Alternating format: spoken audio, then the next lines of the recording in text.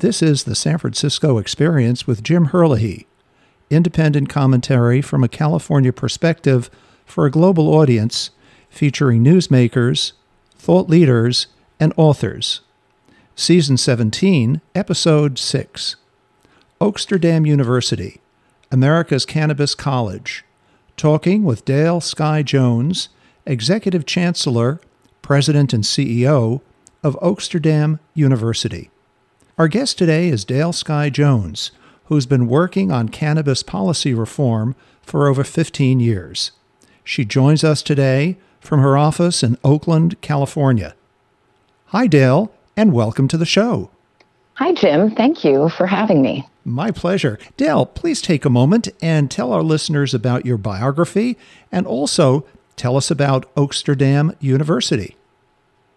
Certainly. Well, I first entered working with doctors and patients in 2007 down in Orange County. I moved to California specifically to do this work against my better judgment out of corporate America, and kept it pretty quiet at first because I thought, well, gosh, what if I have to go back to my real job someday? I very quickly fell in love with the problem of what was really going on, and that was helping people figure out how to utilize medical cannabis.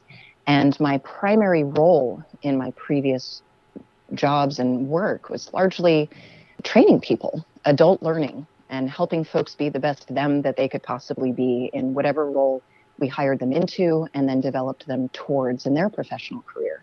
So workforce development, professional development had already been in my wheelhouse, but working in restaurants, hotels, the hospitality industry, as well as the supply chain, and touching in retail, as well as the medical industry. Mm-hmm. So everything that I had done in my previous career led me towards this moment. And the first thing I looked for was education, and there was none. There was none. One place that offered education was called Oaksterdam. And the Patient ID Center that had really started it all is where the roots of Oaksterdam began 27 years ago, in the fight that went all the way to the Supreme Court for the right to supply medical cannabis to necessity patients. Back in the 90s, we're talking about the AIDS and cancer patients. Mm-hmm. And these are similar to the patients that I was trying to serve in Orange County. And at the same time that I went looking for any type of education for my doctors, what their rules were, how they should interact with patients, and realizing that some of the things that they might say to a patient could be considered a crime. That if you help a patient find their medicine, that you are aiding and abetting a felony. Mm. And if you actually provide it or are taking money from someone who does, that could be considered collusion and you will lose your license to practice medicine as well. And so making sure that the doctors were engaging professionally and accurately, and that the patients were finding outside information that could be trusted, that the doctors were disallowed from providing. And I went on to find Oaksterdam being formed. I was a fly on the wall as the school was being formed to try to answer the needs of patients who are saying, I need to figure out how to grow my own medicine, how to transport it safely, and how to have successful law enforcement encounters while I'm doing it. And so they kept asking a man named Richard Lee, who had taken over the local business license for the dispensary after Jeff Jones was stopped by the federal government. Mm-hmm. The Oakland Cannabis Buyers Club was firmly in a federal case. And Richard said, well, I'll teach you how to grow this medicine. I'll teach you how to transport it. I'll teach you how to get into business. But I need you to show up to city council and advocate for our right to legally do so. Mm-hmm. And so that's how our school got started. Was we'll teach you how to grow, but first we're going to teach you politics, policy and history, how we got here, legal versus state law, what's going to happen depending on which badge pulls you over, and how to behave in those situations so that you're most likely to go home that night to your family. It quickly became, oh gosh, we should also tell you what to say when you show up to city council and mm-hmm. how to advocate. And so that's how our advocacy class was born. Since then, we paid for the first legalization campaign taken before the voters in 35 years, Prop 19 back in 2010. Mm-hmm. I became the first spokeswoman for this voter initiative. And we took it all the way to the end. It was the election heard around the world. Mm-hmm. And while we failed at winning that particular election for adult use legalization, we not only sparked the conversation worldwide, but we also forced our then Governor Schwarzenegger to sign the most powerful and impactful decriminalization bill that he had vetoed 4 times leading up to that point, that resulted in an 87% reduction in arrests and jailing of Californians for simple possession after that. So that's 9 out of 10 people not going to jail for cannabis here in California because of that campaign. Very impressive and very entrepreneurial. And obviously your corporate background. Thursday, President Biden announced a blanket pardon for Americans federally convicted of possessing small amounts of marijuana. He went on to urge all 50 governors to do the same on state offenses, and he called for a review on whether cannabis should be listed as a less serious drug. Are we at a historic turning point in the legalization of cannabis in the United States? Without question, we are at a turning point, and it's long overdue. We have been in an amped up drug war for 50 years, over 50 years. Nixon doubled down purely for political reasons, certainly not scientific. But we've really been in a failure for 100 years. And we're just starting to acknowledge it. Long overdue. I do believe that President Biden, I appreciate that he's sticking to his campaign promises within the first 2 years.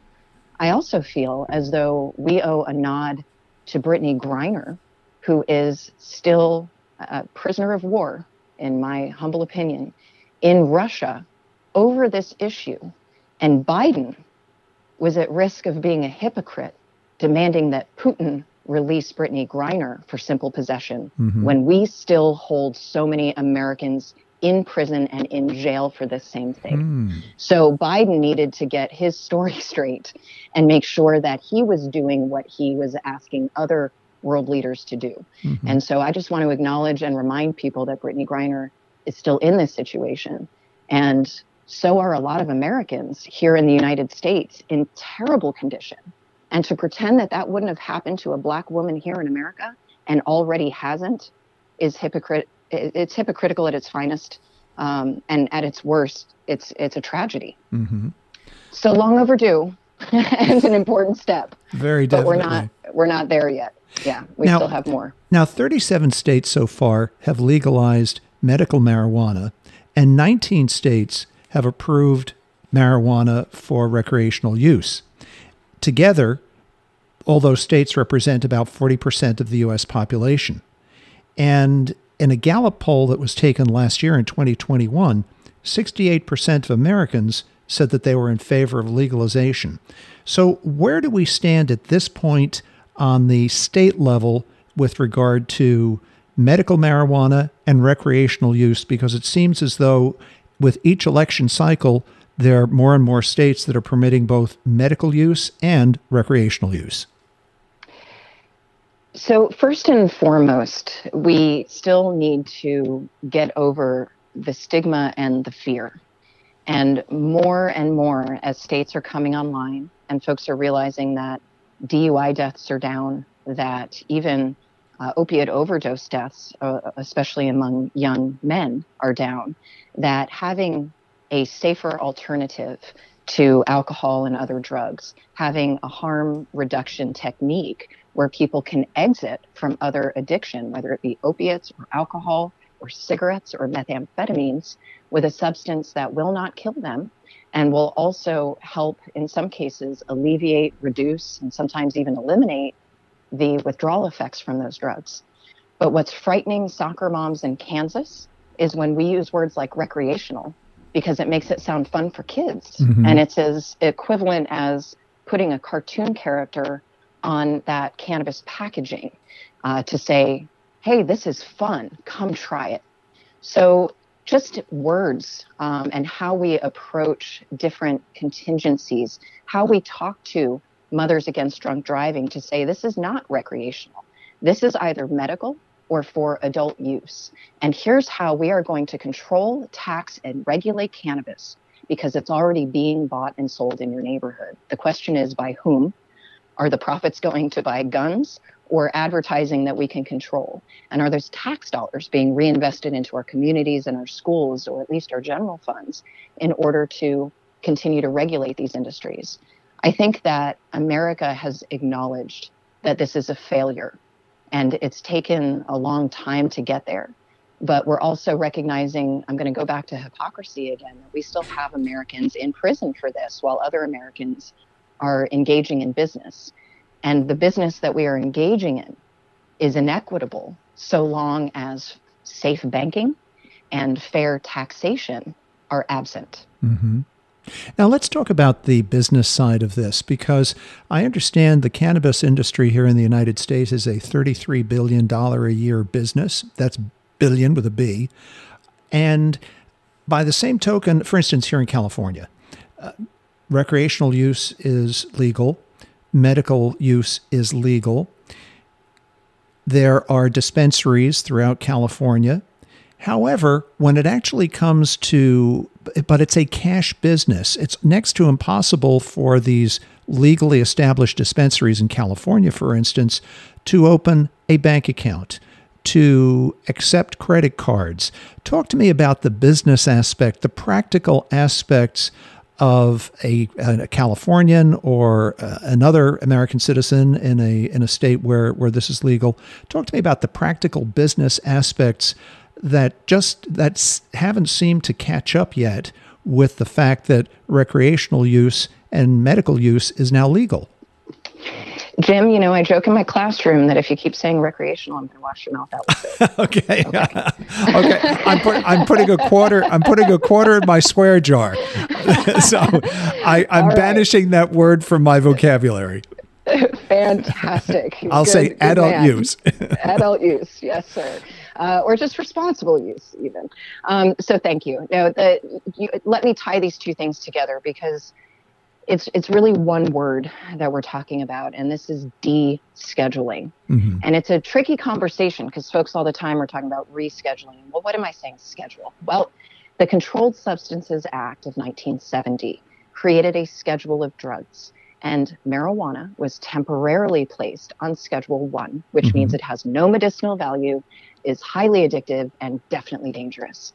Now, fentanyl is not even as highly scheduled as cannabis, all right? So something that is deadly, that is killing hundreds and thousands of people, is not as highly scheduled as cannabis. So clearly, we needed to review this, and we have several times over the decades, and each time the DEA comes back and says, I'm sorry, we've reviewed the record, and we believe that cannabis firmly belongs in Schedule 1. And as long as it is in Schedule 1, there are a slew of other laws, especially since we've really engaged in the drug war, that are very specific to drug laws. Mm-hmm. And 280E is one of the rules that came out of the drug war. It was Nancy Reagan that recognized a drug dealer on the East Coast. This was actually not about cannabis, but he was paying his taxes. It's one thing we mentioned, that Al Capone was not taken down for all the terrible things he did. He was taken down for tax evasion. And no matter how you make your money, you have to pay your taxes. Rule number 1. Mm-hmm. And so this gentleman was paying his taxes, and he was taking normal tax deductions.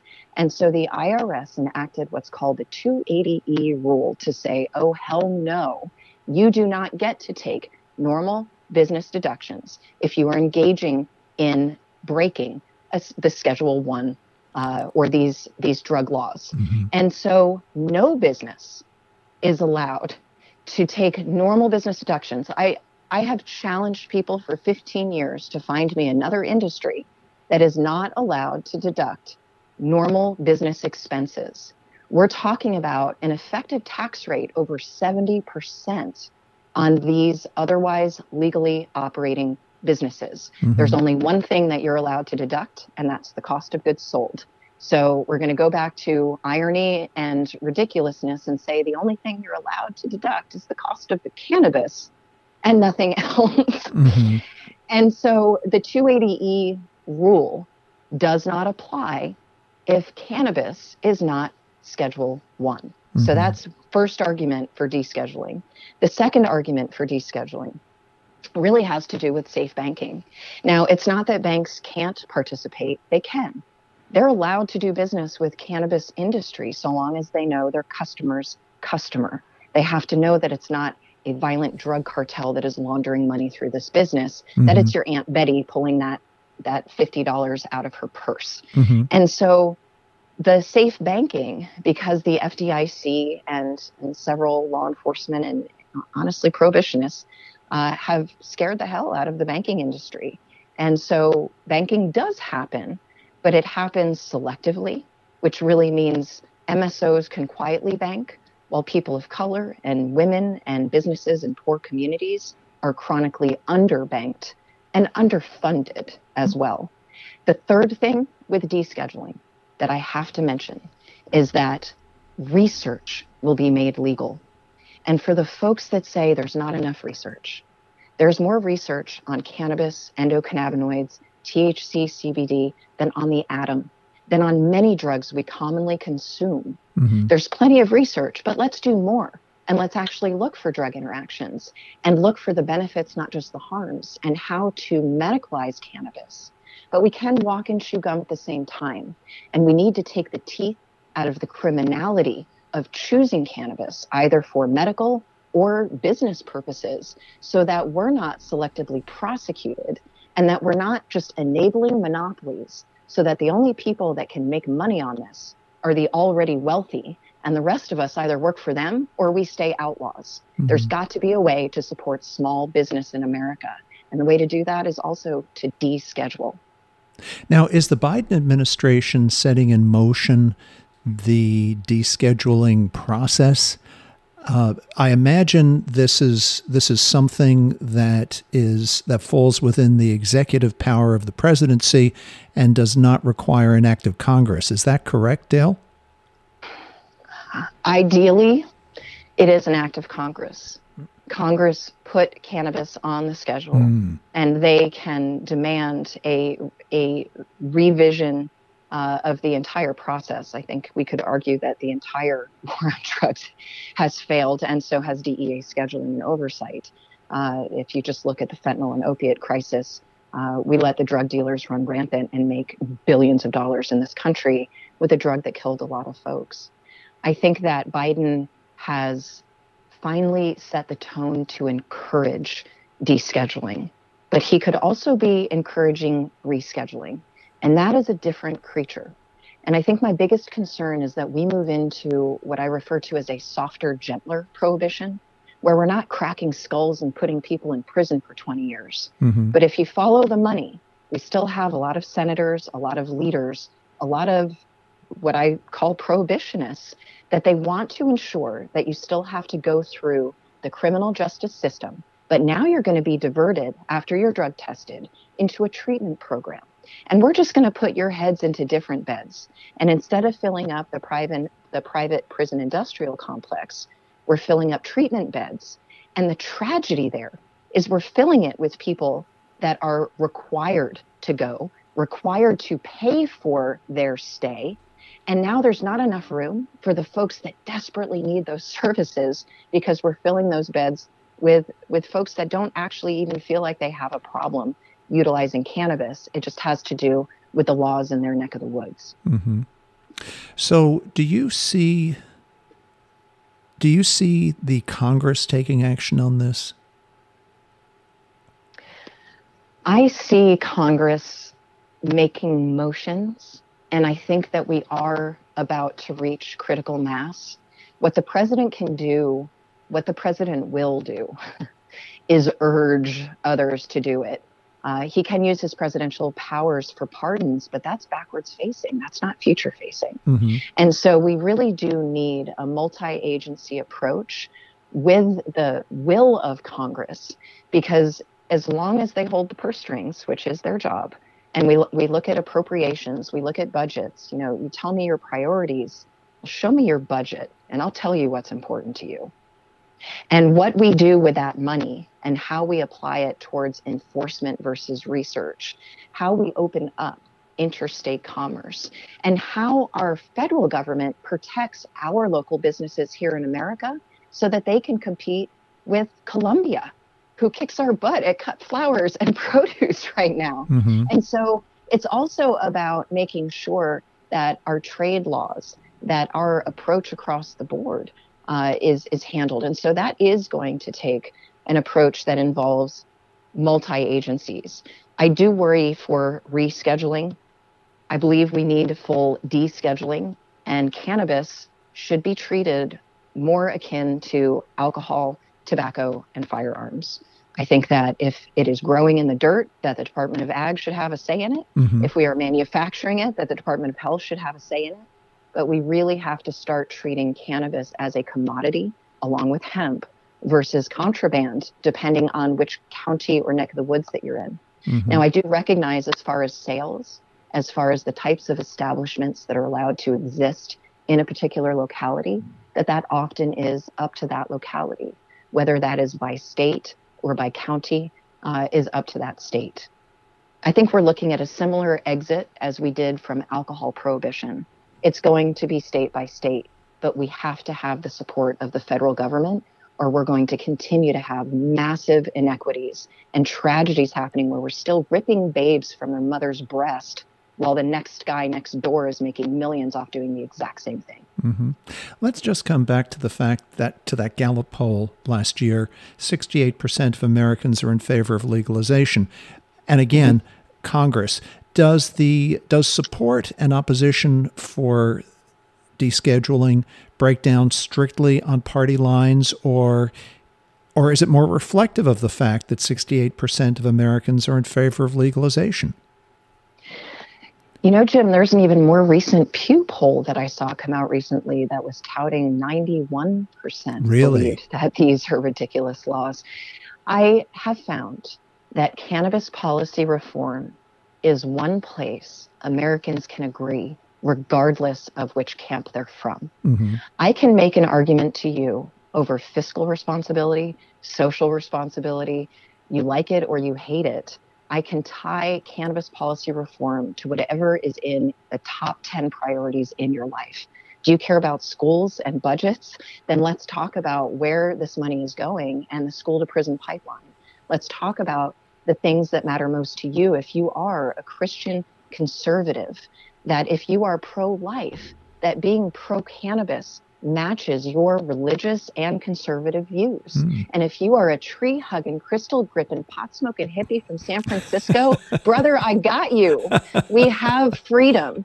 And cannabis is about freedom, right? It's our freedom of choice. It's our freedom for what we consume into our bodies, that this is not a crime against others. This is not a violent crime. And when we really unpack how we got here, especially in light of our current ecosystem where, you know, folks just don't trust each other anymore. The news is fake and the books are cooked and the research is concocted. That what we can get back to is our story of how cannabis affected our life. Did it help ease a loved one's transition through cancer? Did it help ease their death with dignity? Did it help you get through your own medical condition or just the stress of your reality? And did it hurt you? I think a lot of folks confuse the marketing of the 80s and 90s, which, look, I was a dare kid, very effective. Crack, sizzle, pristine egg into a frying pan. Here's your brain on drugs. We were all convinced that cannabis was the gateway. And when you really unpack where these laws come from and how they got started, you realize that it wasn't a big giant conspiracy. It was 100 little ones that all competed with cannabis on one level or another. And when you look to our own law here in America, when we passed the 13th Amendment, we said we are no longer going to enslave people as a rule here in America, with one exception. And that exception is if you are convicted of a crime, Jim. So we just simply went out and made being poor, being black, being brown, being different, a crime. And now we enslave a quarter of our Black men. We enslave a quarter of the world's population in our prisons here in the US. And we failed. We failed our kids and we failed our communities. It's the experiment has failed. This is the longest running war. And we're hoping that education is what helps people climb out of it, is once they understand how we got here, that they understand that there's also a path out of it and that it makes sense. Cats will not sleep with dogs and the sky will not fall. In fact, things get a little bit better with cannabis. It's not the panacea. It just makes things a little bit better. That's The most dangerous part is then getting caught with it. Yes. And who can't agree with that? Speaking of education, let's come back to Oaksterdam University and the curriculum at Oaksterdam University, because you're absolutely right. It is all about education. Tell us about the syllabus. Tell us about the program that you offer there, because you're certainly a very articulate spokeswoman for both for the cannabis reform movement and for the Oaksterdam University. So tell us a little bit more about the syllabus itself. Well, in those last 15 years, we have definitely evolved several times over, and we've now had over 80,000 graduate from 110 countries around the world. True story. And we train a lot of different types of folks. So we certainly have the professionals, the C-suite executives and CPAs, attorneys, those who are trying to service the cannabis industry and trying to understand, what is this anyway? And what are those pain points? We've got the employers and the workforce who are trying to figure out how to start their business, how to, find their place in the industry, find their passion, what they're good at, and what the industry needs in that moment. Because sometimes it's also about timing and location, as most folks know, of where you start and how you start. So the academics that we have, we've got 3 key certification programs: the business of cannabis. We also, of course, are a world famous horticulture college. And the third is an extractions and manufacturing program.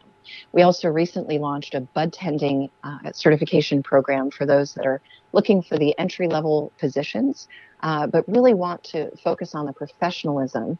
Although I will say that sometimes consumers take that class to make sure that they're the best buyers. Caveat emptor. We're working on a book for bud tenders and consumers as we speak. But some of our students are regulators. We train professional development with different cities. And what I've been personally spending most of my time on are social equity technical assistance contracts.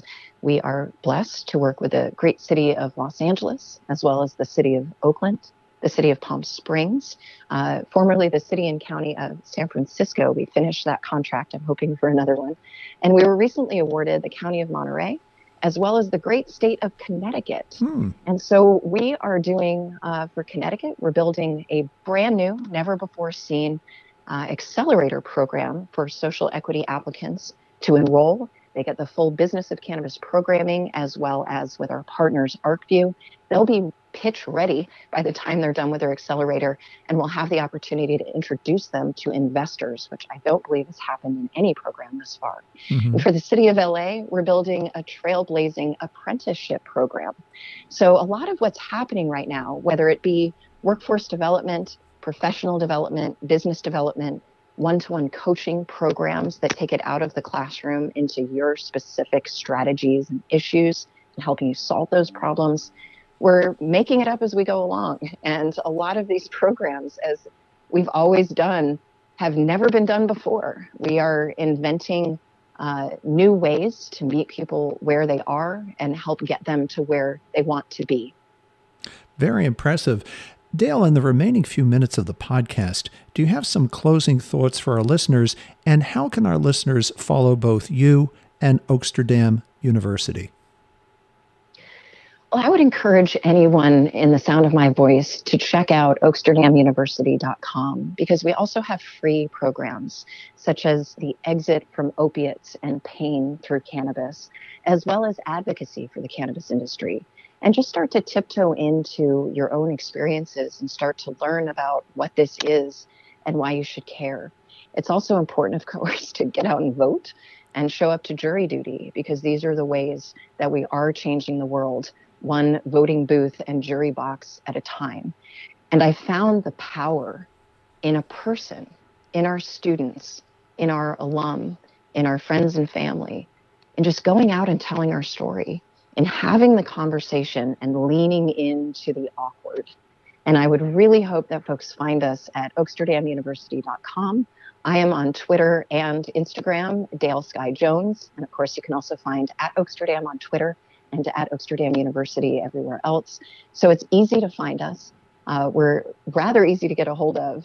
And if you're trying to figure out how to move policy in your neck of the woods, how to simply understand how to consume cannabis safely, or how to have a conversation with your team about responsibility, there are pathways to that learning. And I would encourage anyone to come check us out. Well, Dale, thank you so much for joining us today and for educating us all on this important area, cannabis reform policy. And once again, President Biden's action last Thursday hopefully is that pivot point that we've been waiting so long for. Once again, Dale, thank you so much for joining us, and I look forward to having you back again real soon. Thank you so much, Jim. And yes, we must use every opportunity as a forward catalyst. Thank you. Thank you. And for our listeners, today's episode is number 330 as we continue to mark our second anniversary. With listeners in 65 countries, the San Francisco Experience is carried on 19 platforms: Apple, Spotify, Amazon Music, and Pandora, among others. This has been the San Francisco Experience with Jim Herlihy, coming to you from San Francisco.